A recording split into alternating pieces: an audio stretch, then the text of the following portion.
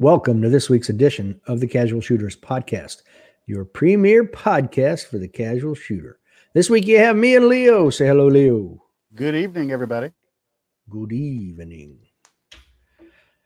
And we have a guest. Our guest this week is none other than the Area 8 Director for the USPSA. So let's bring in Ted Murphy. Hey, Ted, how are you? Good evening. How are you? Well, thank you. Why don't you take a moment and introduce yourself? I'm Ted Murphy. I'm the Area 8 Director for USPSA. Area 8 is Pennsylvania, New Jersey, Delaware, Maryland, and Virginia, and a little speck of West Virginia. I'm as a board member, I represent the members and the clubs in Area 8 for the organization, both for anything to do with the sport or anything to do with the business. Most of what I do is pretty behind the scenes. I do try to come out in contact with clubs and meet with them and see what we can do to help them. But what we do is the majority of the work is done by the match directors, section coordinators, and the area directors are kind of in the back, kind of keeping the machine running. But that's what we do as area directors for the most part. Okay. So not much. That's a joke. I answer a lot of emails. Oh, I bet you do. All right. Now, Ted, I don't know if you've listened to the podcast before, but what we normally do is start off with some icebreaker questions to get to know our guest. So the first question is, what's your favorite movie? My favorite movie? I should have prepared for this. I don't know. I like sci-fi movies. One of my favorite is I like the old Dune movie. I'm starting to really like the new one. I was a big fan of the books. Okay. So probably that one. Now, the original had Sting? Yes, it did. Am I thinking of the right movie? Okay. Yeah. Yeah, there's been 3 versions. One was a miniseries, but yeah. Okay. All right. How about your favorite book? My favorite book, I think, is Atlas Shrugged. I think it makes me laugh a lot every time I read the news. I've given it to a few people. I actually gave it to one person who used that book as a springboard to actually do what the book said and disappeared. So, go Ayn Rand. Really? Yep. Faked his death and Very disappeared. Interesting. Yep. He had to go out and buy the book again, though, because he never got it back from that guy. No, I did get it back. Actually, he left after I got the book back. So. Wow. Well, very interesting. All right. So our other guest host who isn't here tonight, his favorite question to ask everybody is, who is your favorite superhero? Batman. Batman is what I always liked about Batman is he may not be the strongest and have all the superpowers, but he's smart and he always prepares. He's got a backup plan and he's got another plan for that if that doesn't fail. He's already 6 moves ahead of everybody else. I've always enjoyed that about his character, especially in the comic books. Movies are vary. So you prefer the cerebral aspect? Yeah. Yeah, Batman, he's not, like I said, that's how he beat Superman in the one movie. He just planned ahead, figured out what his strengths and weaknesses are. That's why I admire about the character. I bet you love George Clooney's interpretation of Batman. Not at all. Yeah. Good call. All right, just checking. Just wanted to make sure. All right, your favorite gun and caliber, and they don't have to be linked. My favorite gun is a Glock 17 9mm. That's my favorite caliber. I started getting when I was new. I started getting the big guns like the magazine said, and the more I shoot the 9mm, the more I like it. It's cheaper. I hit better with it, and I like the Glock 17. I have one with over 150,000 rounds through it. I mean, they run. They're not beautiful. They're not, but they work. Yeah, they're definitely not aesthetically pleasing. Yeah. I don't look at that and think to myself, man, that's a modern art masterpiece. Yeah. It would never be a beauty pageant winner? Mail order bride. No, my wife would she's her 1911 person, so, but I do like the clocks. Oh, Interesting. respect. Okay. All right. So our typically our last icebreaker question is something that I like to tailor to the individual. So for you, you replaced Kevin McPhee as the Area 8 director. Now, Yeah, what Kevin. made you go ahead? Yeah, Kevin decided he wanted to try a real challenge and get married. So he asked for some people to step down for him or step up for him, and I was one of the people who did, and I ended up being the only one. Okay, well, that was going to say what made you decide to do that. Well, now we know. Actually, Kevin put you up to it. No, I had been thinking about it before that. I was mentored, kind of raised by the very first Area 8 director, Walt Roush, and prior to him dying, him and I had talked about it at length, and he and I talked about being area director, and we kind of talking about it. I decided it was something I was going to try. I wasn't going to run against Kevin, but I was going to wait until he stepped down. So that wasn't that was a long time coming. Kevin's term was 3 years. I think I decided about 2 years before he hit the end of his term that I wanted to do it. Okay. Do you are you still happy with your decision?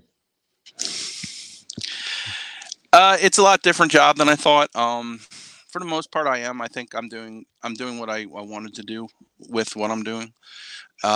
Sometimes it's frustrating because some people have a really bizarre idea of what an area director is. And I had a guy, I had a series of emails between someone mad at a sponsor that I had nothing to do with. And it turned out the sponsor did everything right. The shooter misunderstood, but they thought I could get in there like a cop or something and broker the deal. And that's not what an area director does. That kind of stuff drives me a little. I'm not real pleased with it, but most of it's good. A lot of it's helping shooters.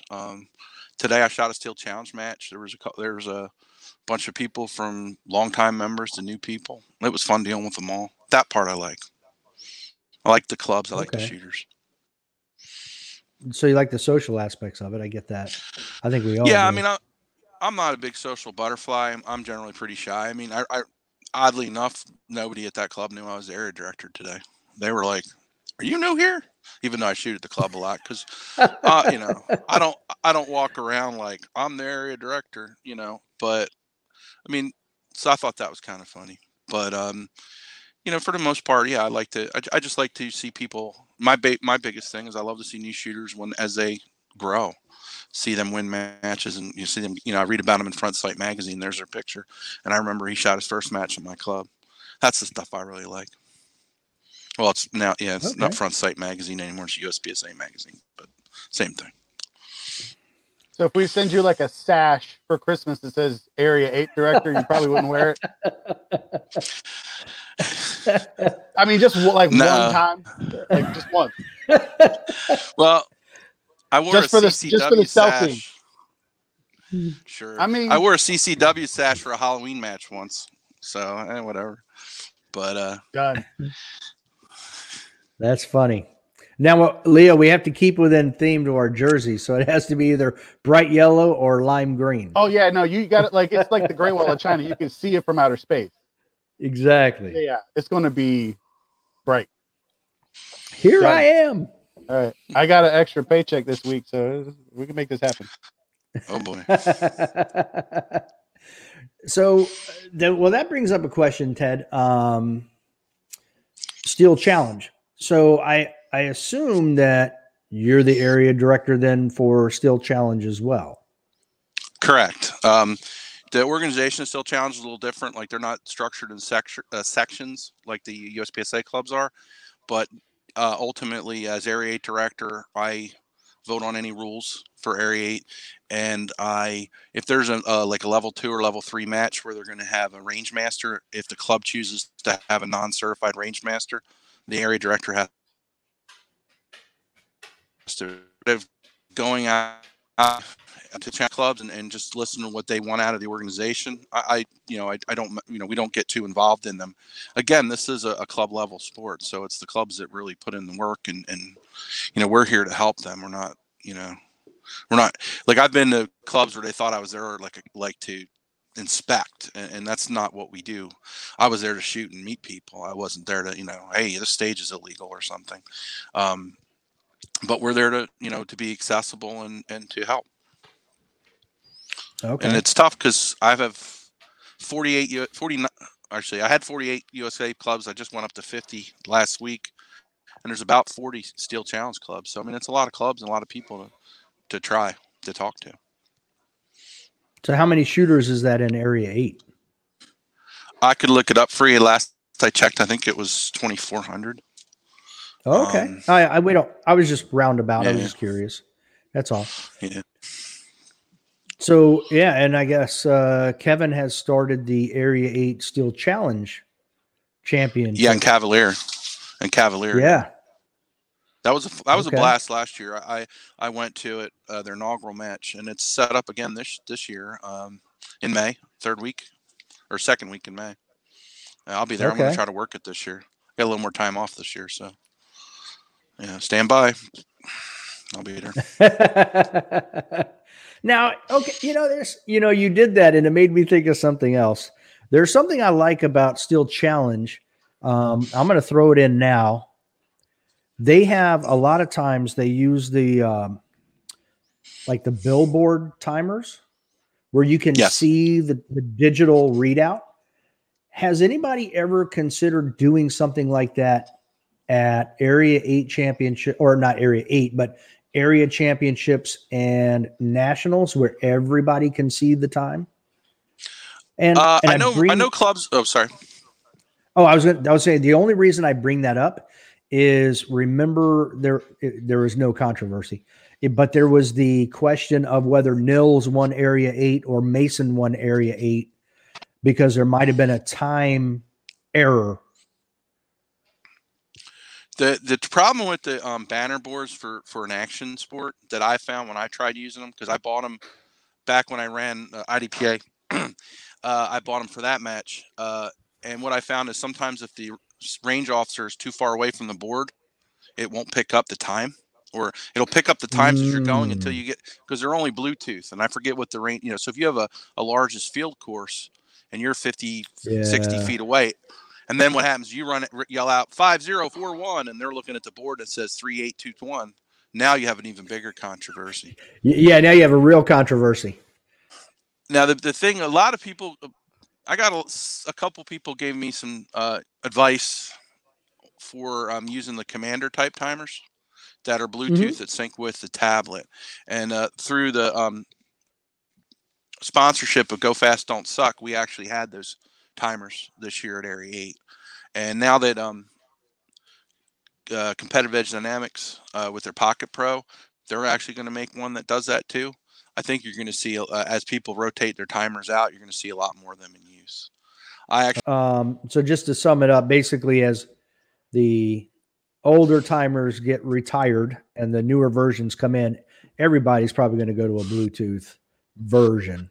Yeah, I think the cost difference between the Bluetooth and the non is only a few dollars. Especially with the Pocket Pros, it's not that much. So it's just the fact that, like, especially like my Pocket Pros are 11 years old, and the worst part is I just had 3 rebuilt. It cost me $40 to have them rebuilt. The shipping was actually more than the repairs. So I mean, that's the thing with those timers. But as they go, I'm going to replace them with the Bluetooth ones. Okay.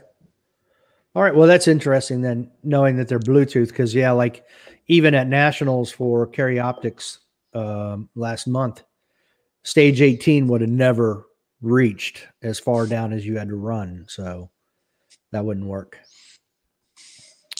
Yeah, we used Bluetooth printers last year at Area 8, and that was one of the things we had to be careful of, is if they hit print when they were too far out of range of the printer, it wouldn't work. We did not use the printers this year, but we used them last year. Okay. Now, what do you shoot in USPSA? Normally I shoot production. Today I shot USPSA yesterday. I shot PCC, and I'm a really bad carbine shooter. But I had fun. You're the only person that shoots PCC I've ever heard say that. Yeah, that's funny. No, I literally, beat my own times with I was shooting a Glock 22 in Steel Challenge today and a PCC, and I was actually beating my carbine times with a pistol. Yeah. So do you live up in Pennsylvania?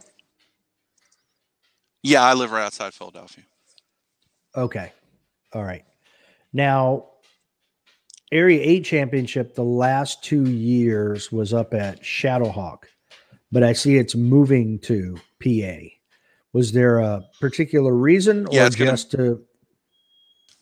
The original deal at Shadowhawk was for 2 years, 1 year renewable to 2. I like to move. I mean, my personal beliefs is that after 2 years, match staff start getting a little burned out and tired. I like moving a match around. So that's one. And I talked to Ontalani about it before. When I first took over, there weren't a lot of clubs that wanted to do the Area 8 match. Now there's a bunch. But Vicky over at Ontalani, she wants to do it this year, and we'll see about next year. So it didn't have anything to do with round count? No, I actually really like the match at Shadowhawk. That's kind of more my style, what Keanu was doing. But and the weird part is if you draw like a picture of Area 8, Shadowhawk is within like 40 miles of the center of Area 8, geographic center, which I always thought was neat. But no, it's time to. The other thing is I was very materially participating in the match the last 2 years. I did all the finances and I did all the ordering and delivering of stuff, and I run it a year off, to be honest with you. I got some stuff I want to do this year where I don't want to spend the hundreds of hours I spent on the match this year. So Vicky's going to have that headache this year. Okay. Yeah, and that was the one benefit I saw to having it there. It seemed like it was more centrally located for everybody, regardless of where you were in Area 8. It just seemed like it would be about halfway for everyone. Yeah, it's a 3-hour drive from Philly. It's really close to DC, which is one of the reasons why they built it. The thing is there's a lot of people from New England that shoot, New York and New England that shoot Area 8, and they were kind of mad because that added 3-4 hours to their drive from Ontalani. That's okay. That's from New England. It was a good location. Yeah, we tend not to worry about you Northerners too much around here. But it's good. Like I said, it might be at Ontalani for 2 years. I don't know. That's up to Vicky, up to us what we're going to do. And like I said, there's some other clubs that really want to run it, and I kind of want to I'd like to see other clubs get the experience. There's a financial gain from running it as well. That's kind of a share to wealth thing, but also having well-trained range officers all over the country instead of just one area is a good idea. I'm not well-trained as much as experienced. Getting that kind of level 3 match experience is good. Well, and I know we've talked about this in past episodes of the you said 50 clubs that are in the area. How many actually have the capacity to have an area match of that size? Not a whole lot. There's a few out in Pittsburgh that can. East Huntington comes to mind. There's a new club that just affiliated that's interested in running it. My apologies to Doug Seastock, but I can't remember the club. Technically, York used to run some really big matches in its day. Ran one of the biggest matches in the country. You have Ontalani, Shadowhawk, and Fredericksburg down in Virginia. They're the ones that just come to mind. There's some others. The other thing too is you also have to have a club. Like I can think of 2 or 3 clubs that have the facilities, but they just don't want to close their range for as long as it takes to run an area match. They don't feel it's right to buy their members, and I can respect that. So that's why I didn't name those clubs. Okay, cool. Now, do you see any changes coming to Area 8 in the near future? How so?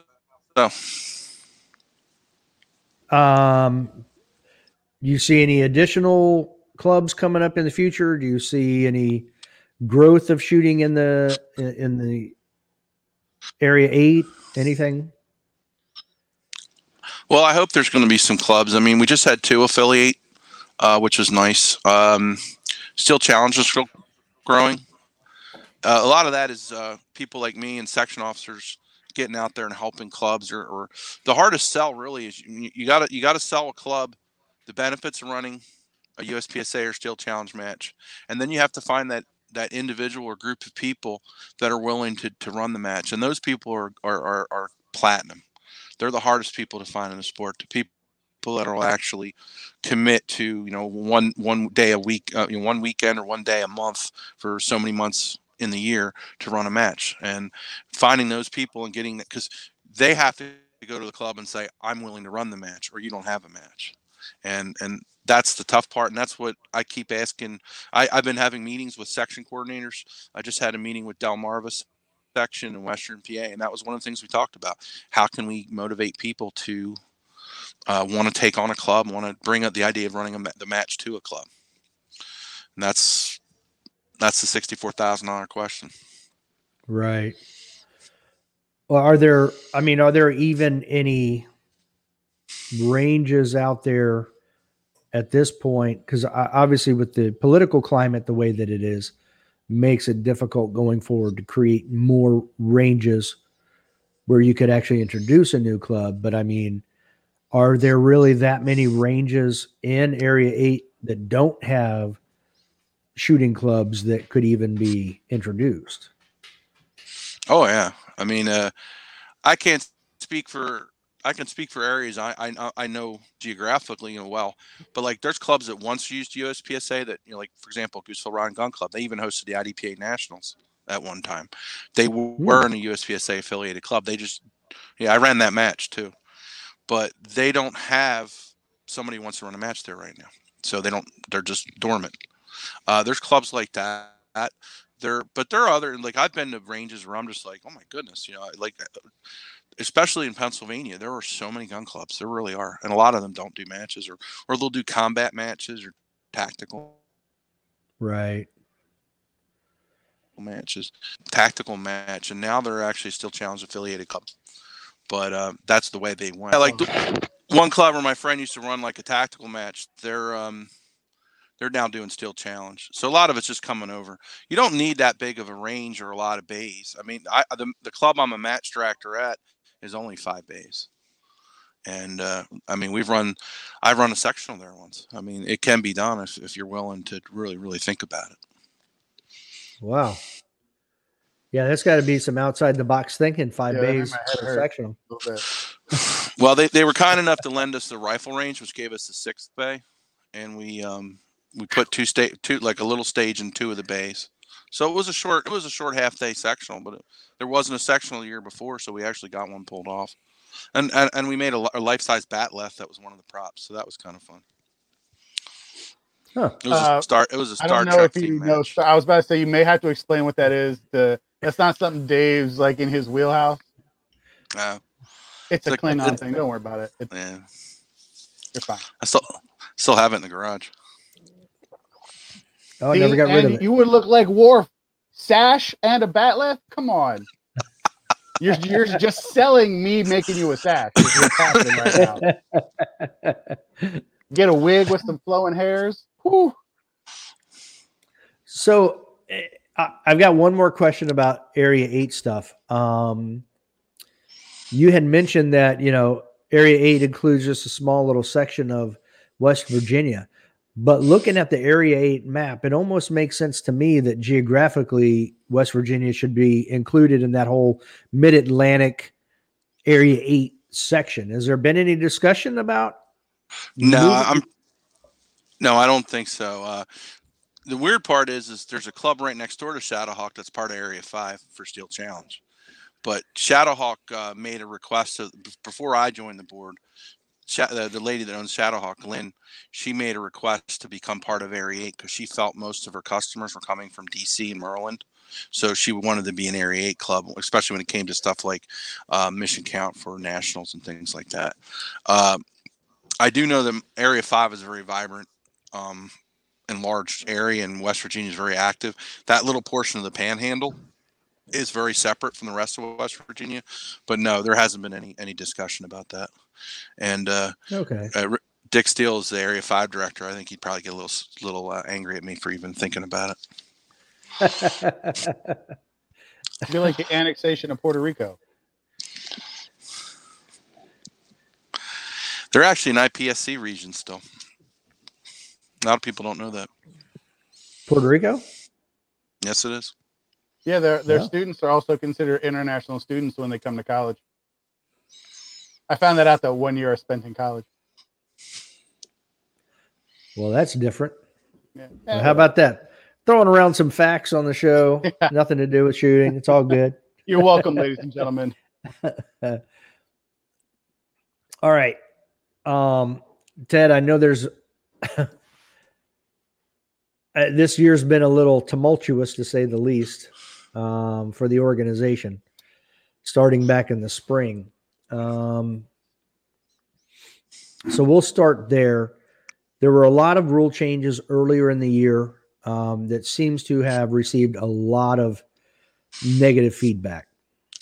Well, there's only 3 that we did in the February board meeting. One was loosening of the holster rules for production and single stack. The second was allowing the magnets, and the third was the flashlight rule.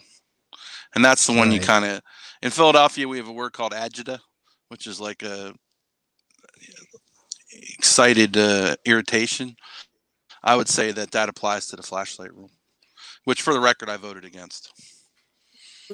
But why do you think like that rule particularly? I mean, if you just look on Instagram a little bit, it was pandemonium. Like, why was that the thing? Well, the premise and the pitch was that there's a lot of shooters who come to matches and they're wearing a gun with a light, and they were getting bumped to open just so they could shoot their carry gear.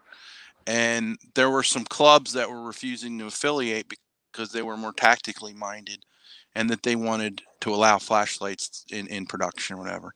That was the premise that was presented for allowing the lights. Like I said, I wasn't for it, but it did pass. Okay.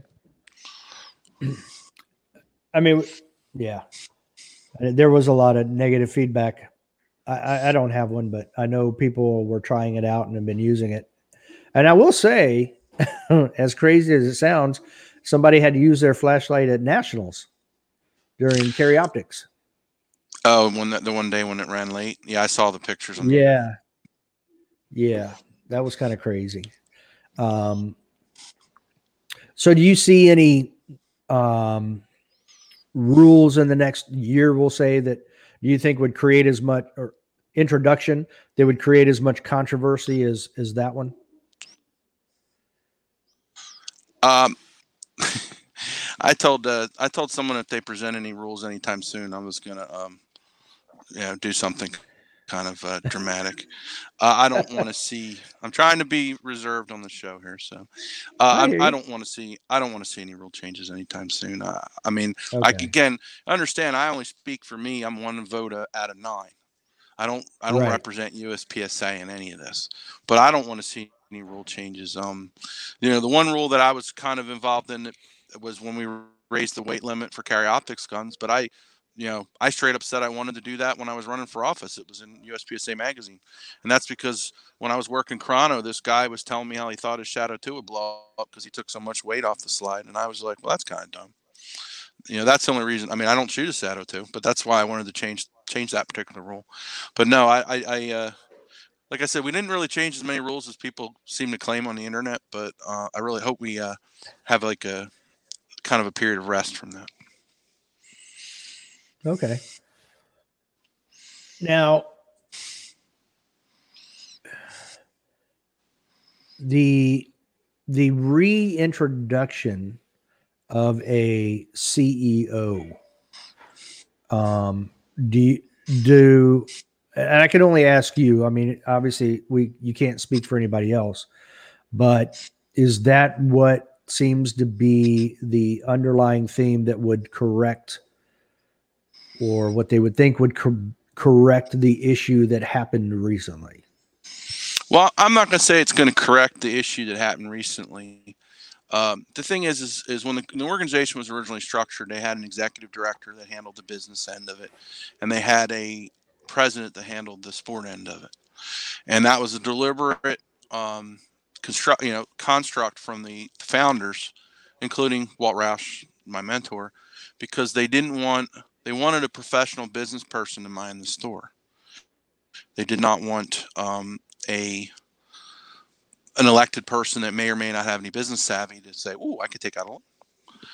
That was the premise. At some point in time, that's been changed and altered, and to what it was with the previous president. And while nothing, when we really looked at it, like I know when I was in my first board meeting and I realized how the company was structured, I was a little bit taken back because I didn't think that was a good way to run the business. So that, we don't have anything set in sand for how we're going to do it. But the whole premise is the general thinking is that somebody runs the business and somebody runs the sport, which is how it was in the past. When the previous president was in charge, he had the keys to everything. He could make loans, he could sign loans and contracts, and sign checks and things like that. And from a corporate governance standpoint, that's something that probably isn't a good plan. I mean, I work for a $2 billion not-for-profit in my day job, and we have controls that would never let one person do that. And that's all that we were looking at. And it wasn't that we were saying, it was just the fact that, as a board member, we're legally bound with certain duties. And when I looked at that, and when some of us looked at that, we were like, this is not correct corporate governance. So that's what we're looking into. I don't know where we're going to end up at, but that's the discussion. Okay. Well, and I get that because I'm a member of the Scout Sniper Association. And at one time, you just had people being elected into the office of president that would do things, and without knowing certain nonprofit law, you end up doing things that could get you in trouble. So they ended up hiring somebody like behind the scenes, like we'll say a CFO or whatever, that knew the laws, that could guide the organization that way. But they still had a president that basically ran all of the events, dealt with all the outreach and all of that. But you still had another guy behind the scenes making sure everything was above board, everything was operated properly, the whole 9 yards. Yeah, and that's important because especially when you're not for profit, you end up running the risk of if you break certain laws, you'll end up losing your tax status. So you want to make sure that you follow the guidelines, and that's the thing. And like sometimes I can look back and I'll look into some old stuff that we did, and I'll slap my forehead and go, "Well, I'm glad we don't do that now," and things like that. But just remember, and that's the thing. Like when people question what we're doing, we have a duty of loyalty to the corporation. We need to put the organization's interests first as far as that, but we also have a duty of obedience. We have to comply with our mission. We also have to comply with the law. We have to make sure that what we're doing is correct and proper. I don't want to be the last Area 8 director because of something I did. I want there to be one after me. And that's really my mission. That's the mission of all of us when it comes to the business side of this. Keeping on the same theme, we had Phil Strader on. And when we had that conversation, when he was the president, he mentioned how, there were people in USPSA that felt like he wasn't giving enough time to USPSA. And then in his private job, I believe it was Remington at the time, I could be incorrect, but, they felt like he was dedicating maybe too much time to USPSA. So with a part-time versus what we just had, which is a full-time paid position, have you guys discussed how that would work? Because, more than likely someone's going to have an outside employment situation. Yeah, and again, I wasn't here when previous president was made full-time, but that was one of his arguments is, hey, the guy before me didn't answer the phone. The guy before me, because he had another job, he couldn't answer the phone during working hours, let me be full-time and I can take care of business. And that is not a terrible argument. I'm not going to lie. I mean, I don't know where we're going with it. And like I said, we haven't settled it. Having a person that does the business end will certainly reduce the workload and possibly make it better for a part-time job. But those are things that are not decided.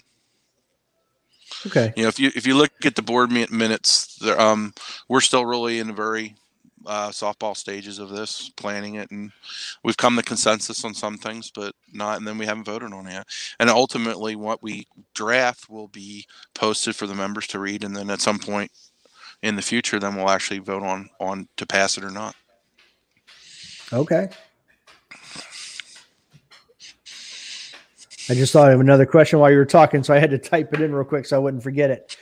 Now, you guys are also in the early stages of discussing some additional requirements, or we'll say prerequisites to be president. One being an RO, and I think that's the biggest one, having to be an RO to be president. What is the thought behind that? Like, what's the benefit for the individual to be president to also be an RO? Well, that's an interesting thing because I got a couple emails about it. Main thing is they feel that if somebody hasn't taken the time to learn to be a range officer, to learn the rules, and now they're going to be a board member and they're going to start voting on the rules, they see that as a disconnect. That was one member argument that I thought was pretty profound. I'm a CRO, not just as point of fact, but could you imagine somebody that's never really worked a major match or did anything like that, and then they're discussing with the NROI about how range officers should work in a major match? I would see that as a disconnect. So they think that the range officer training would be a bare minimum for them to have some idea of the rules, idea of how match structure works and stuff. And the thing is whether it's really not in my mission or not, but I'm constantly being asked questions by match directors about match organization. Well, granted, I'm a 22-year match director too, so they might ask me that for that reason. But I'm constantly being asked questions about range officiating and stuff that, it would help to have that more experience. Now, of course, as an area director, I'm not speaking in any real official way. That's DNRY to answer that. But, I can answer basic questions if people answer me that. Usually anything complicated, I kick over to Troy. What's the availability of Troy to answer club questions around the country during the week? And also, I know for the most part, it seems like he's in the board meetings. He's present. So there's always that resource there. But what's his availability for all the other clubs? Well, there's not only Troy, but there's two assistants, Jody and Rick. And granted, when I send them an email, it says at USPSA.org. So I suspect they probably answer mine a little quicker. But when I was a match director before I got this job, he answered the questions pretty timely. He is a full-time employee. Hell, he does travel on the weekends because Troy still does some RO seminars, and Troy goes out to matches both as a range master, just as a shooter, for forms of essentially quality control. And Jody and Rick do the same. Although Jody, from what I understand, she's a person who is a driving force behind our blog and the new podcast. And Rick's doing the podcast, not correction. But some people can get a hold of him. It may take a day, but you'll get it. I actually known people who had his cell phone number to call him at home on a Saturday during a match, but I wouldn't do that. So you say Jody and Rick. I see Jody up here, but I see Kevin, looks like Emil.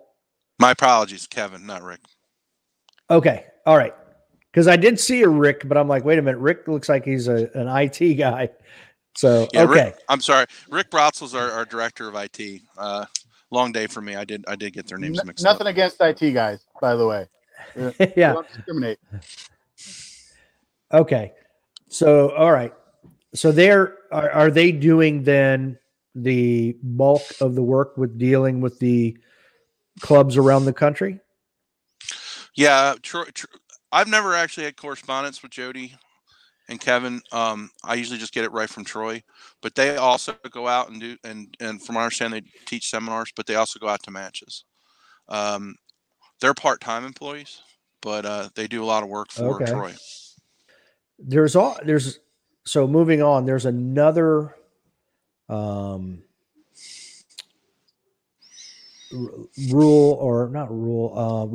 that you guys are tossing around, and that is having to be a member for a year to vote. What, if I may ask, spurred that conversation?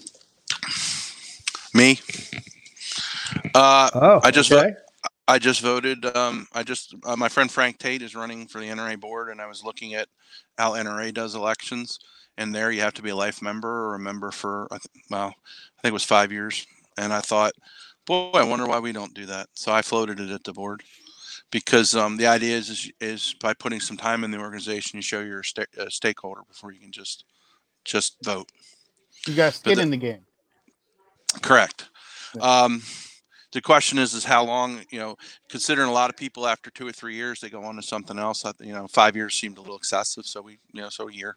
Again, these aren't they're rules. They're just stuff people are floating about. They're in the bylaws as haven't discussed, so I can mention them. But that's the stuff we're talking about. Interesting. I was just curious where it came from. So, all right. You saw something in another organization and thought, hey, it's something we should talk about. There was I don't know if it was because of the situation with JJ at Low Cap Nationals, but did anything actually change with popper calibration with the latest rule change? No, technically, I think they're treating it as a clarification of the policy, not technically a rule change.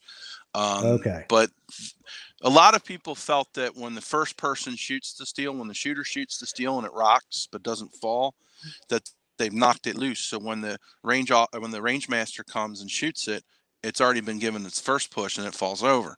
So the premise of that is have the person who set it the last time set it the same way and shoot it a second time.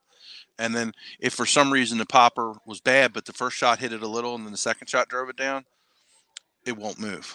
And they've been keeping tabs, and that clarification, rule change, whatever you want to call it, has worked for a few people that ended up getting a reshoot, because the second time the range master shot the steel, it stayed up.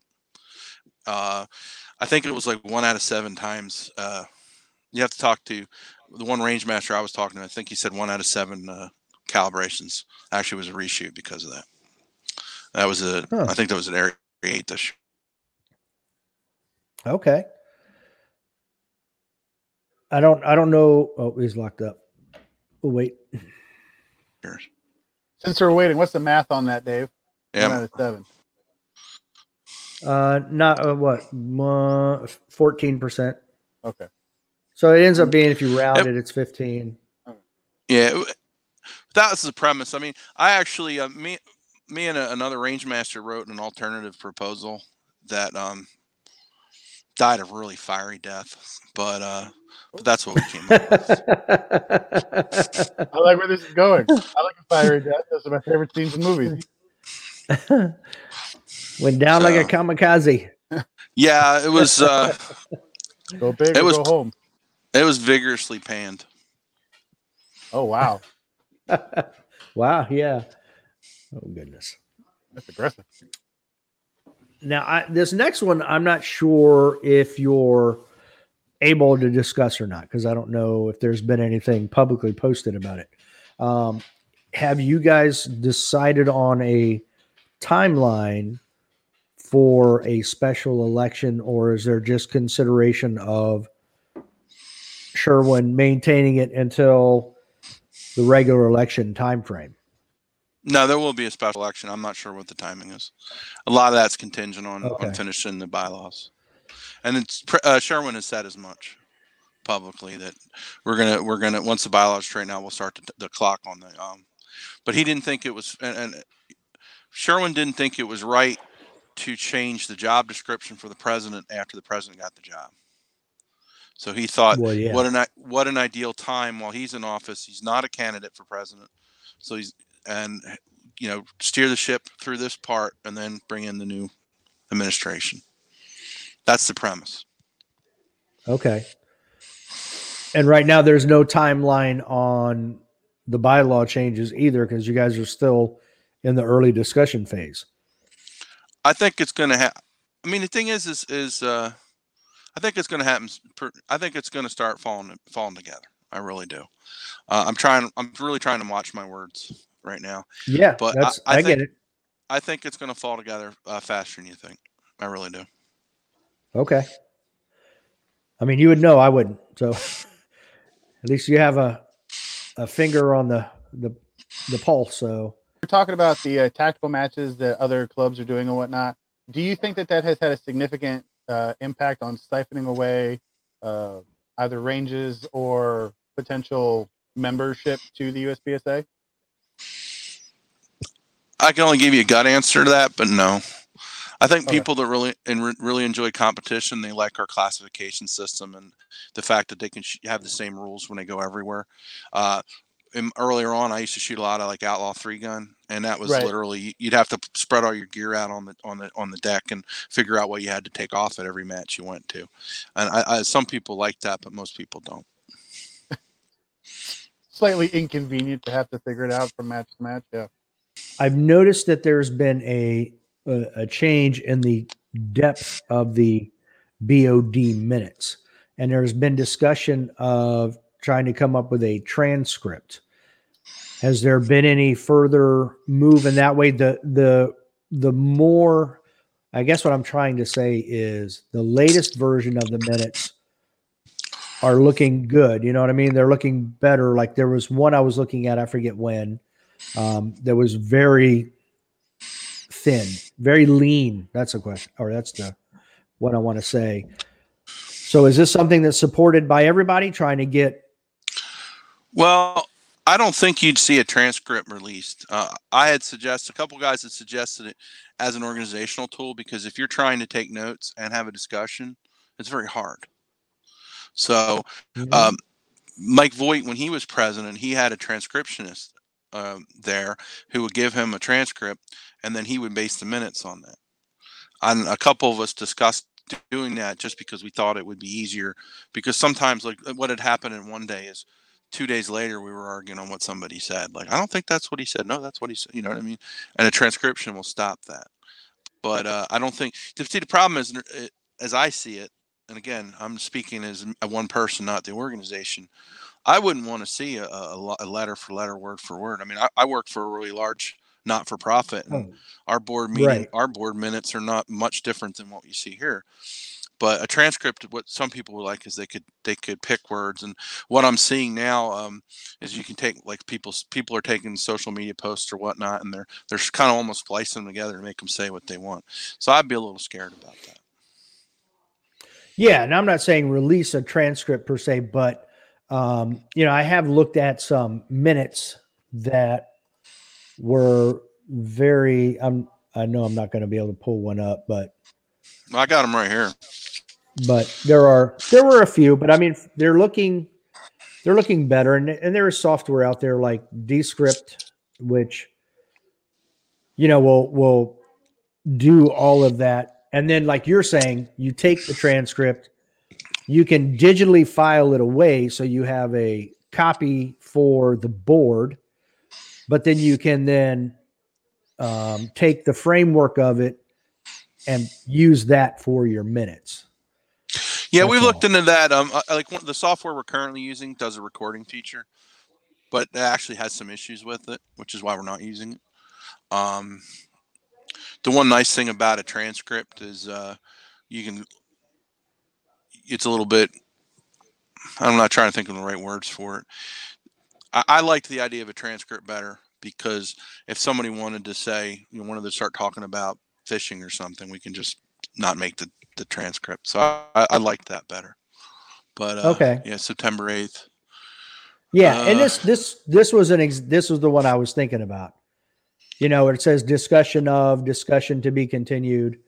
The problem about that too is there's a lot of stuff we'll talk about, and sometimes, like, if it's not voted on, or if it's not, like, if a motion wasn't made, I'm not sure. Like, when people are just flying ideas out there, like, we think the president should wear a helmet. Well, the other guy says it should be blue. You know what I mean? That's the stuff that it would be difficult for candor in a meeting if every word was on it. I mean, that's my opinion. Oh yeah, but and I tend to agree with that. Yeah, I mean that particular meeting, what was that, the 8th? This was recent. Yeah, this is November 16th. here, and this was. Oh yeah, you're talking about September 8th. Yeah, September 8th. Yeah, that one was September 8th. Yeah, that was that one. was. Yeah, but yeah, just some of them. I don't know. It's a tough one because especially when you're talking about theoretical stuff. I mean, when people are saying what they think or what could be possible, that'd be a hard thing to put in the thing because then people go crazy. Or I guess. I don't know. What do you mean the president has to wear a helmet? But again, and two, if it's not something, because I mean, like I proposed one or two things that we discussed for a while, and then I got talked out of it. I was like, oh wow, you're right, that is a dumb idea. So why would we want to put, what I mean? Because it's something that went down an alley and died. So I'm not sure that needed, because but mostly it's the minutes or discussion of the actual business we're going to do. I mean, I know people really would like to see. Some people want to know everything that's said, but now of course by bylaws that they can come to our in-person meeting if they follow through and submit their requests and stuff. But I don't think they're going to find them as half as exciting as they think they are. I know I don't. Now, what is? Let's say I don't, but let's just say I wanted to be a part of one of these meetings. How exactly do you go about? Well, right now, by bylaws, you can attend an in-person meeting, although and I don't know what the restrictions are. The online in-person, I gotcha. Yeah. See, the thing is prior to Sherwin taking over, we never did meetings like this.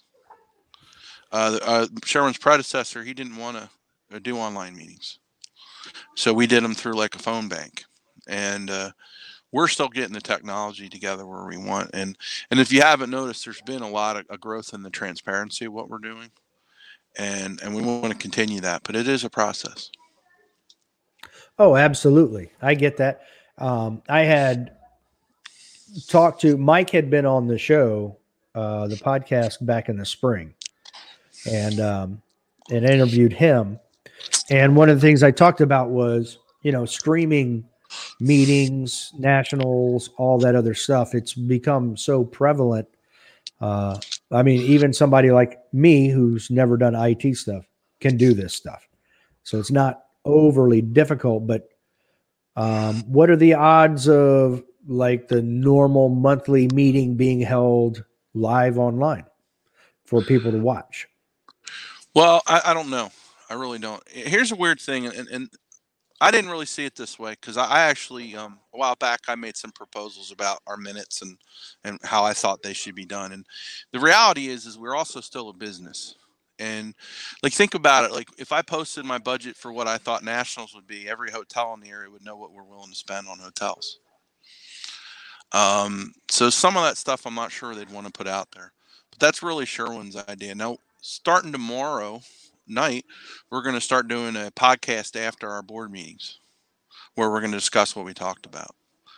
Our first one will be this week, and I see how that works out. I don't know how that will, but I'm participating, so we'll see.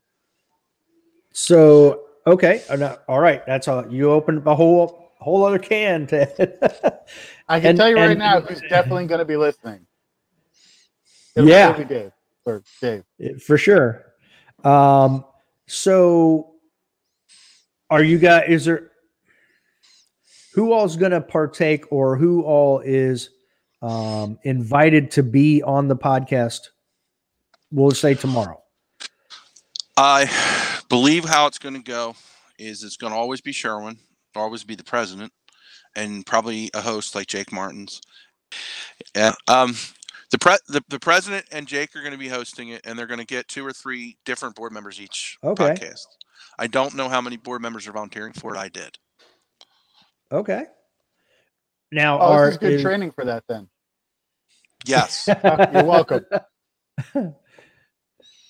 Now, is there going to be a way where are you guys going to be able to answer questions from anybody, or is this just the 5 of you, the 2 hosts, and then the 3 guests discussing things, or what's the framework of this podcast? My understanding is we're going to be talking about whatever we've been doing in the board meeting. Jake is really going to be handling that, so I don't know. And the weird thing about questions is, like, I get questions. I get questions from members. I mean, we are accessible at Area 8, at USPSA.org. Right. I mean, we're discoverable when you log in your USPSA webpage. You get you get your area director's contact info. So you can always write us questions that way. I mean, sometimes like I had someone send me today, like a long list of really leading questions, and I'll answer them. It'll just take me a couple of days, but we're here. We do the members. They are recorded. Anyway, we took a bunch of questions that you took some questions. I know that the members had sent us in the beginning. Yeah, and we didn't answer them all, which some people are upset about. With time, we just couldn't. And then we fielded questions from the members themselves, whether or not they want to do some kind of. I'm actually doing that stuff within my area, where right now I'm just talking to match directors and section coordinators via WebEx. At some point, I may do a members meeting. Once I figure out, my WebEx seems to work better on my iPad than this stuff, but at some point I'll get that working, and I'll do that. It's just one step at a time.